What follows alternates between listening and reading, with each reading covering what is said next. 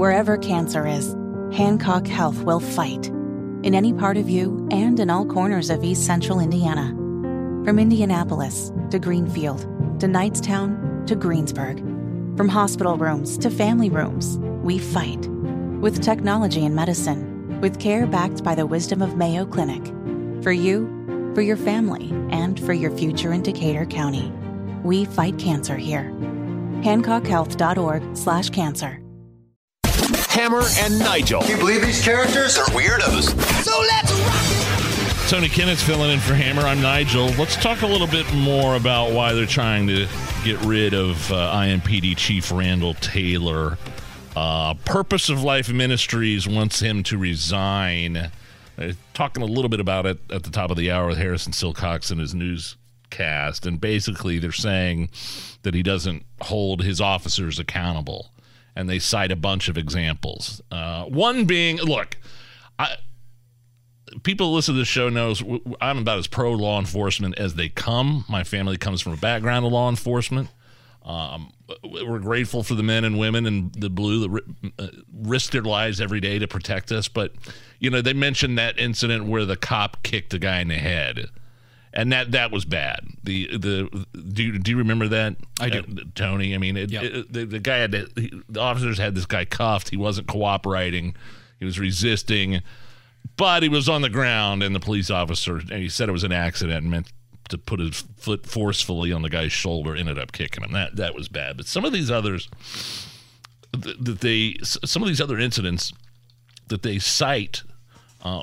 Wanting, Randall Taylor. And by the way, I've met the chief. Really nice guy. Oh, you have? Really nice man. There's been some stuff I haven't liked that he has done in terms of support for his rank and file officers, but he's mostly a good guy. So this clergy guy from the Purpose of Life Ministries citing other incidents like, remember the story that the giant guy that was at his mom and dad's house that had a mental breakdown? He was naked and resisting, and he had his cuffed on the floor, and they tased him, and he died later. So when I was looking over you sending this to me, I remember that one, but not maybe clearly enough to provide discernment on it. I guess I just didn't know what they wanted the officers to do. This guy's out of control. He's a giant man. They had him cuffed. He was still resisting, and so they tased him, ended up passing away. And Mears actually, I believe he indicted two of the officers a year later. So there's that going on. Whoa, Mears leveled an indictment?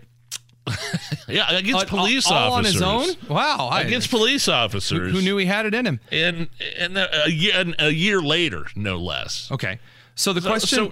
So I remember talking to Rick Snyder when we were talking about this. He's like, all right, from now on, you know what? We're going to send the social workers in. Yeah. We're going to let them go in and handle the out-of-control, naked, giant man that is not being reasonable. Right. So this is the thing that I'm always aggravated with when I see a lot of these situations, because I think that one of the issues that we often hold a lot of officers to is that we believe that once a police officer enters the situation, they have control over time and space and God and man. And if anything at all goes wrong in that scenario, they are wholly 100% responsible for it. Yeah. I think that's silly. Now, it is important to note, though, that they do hold a higher level of authority than anyone in a given situation. And that's important to keep in mind. But if we're going to go after the chief of police of the IMPD or any organization of law enforcement because of the actions of his officers, you need to prove to me that he neglected to act, that there was evidence in front of his face, because he is responsible for the actions of his officers. I agree. Yeah, of course. There's no situation where you're not. But let's look at some of these other things they cited, though. The guy that got shot in his car in his grandmother's driveway holding a gun. His grandma, do you remember this one? I do. Grandma got scared, didn't know who it was, called 911. Tried waking the guy up, and the guy had his gun on him at some point, and the officers didn't know what he was going to do with that. Yeah, they hear someone that's terrified saying there's someone look threatened, don't know what's going on. Yeah, and then the officer that police say was fleeing with a gun after he ran from a traffic stop and the officer shot him. Yep. All these involve bad decisions, Yeah. right, made by the perpetrator. Right.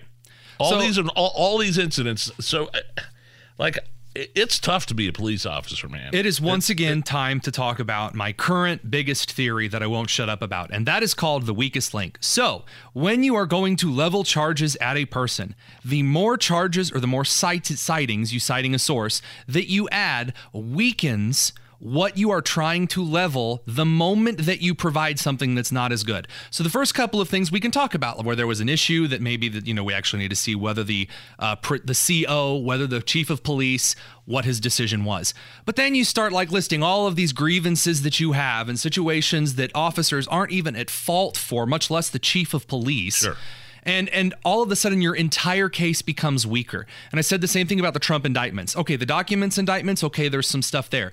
Now they're just coming up with indictments out of nowhere at any time.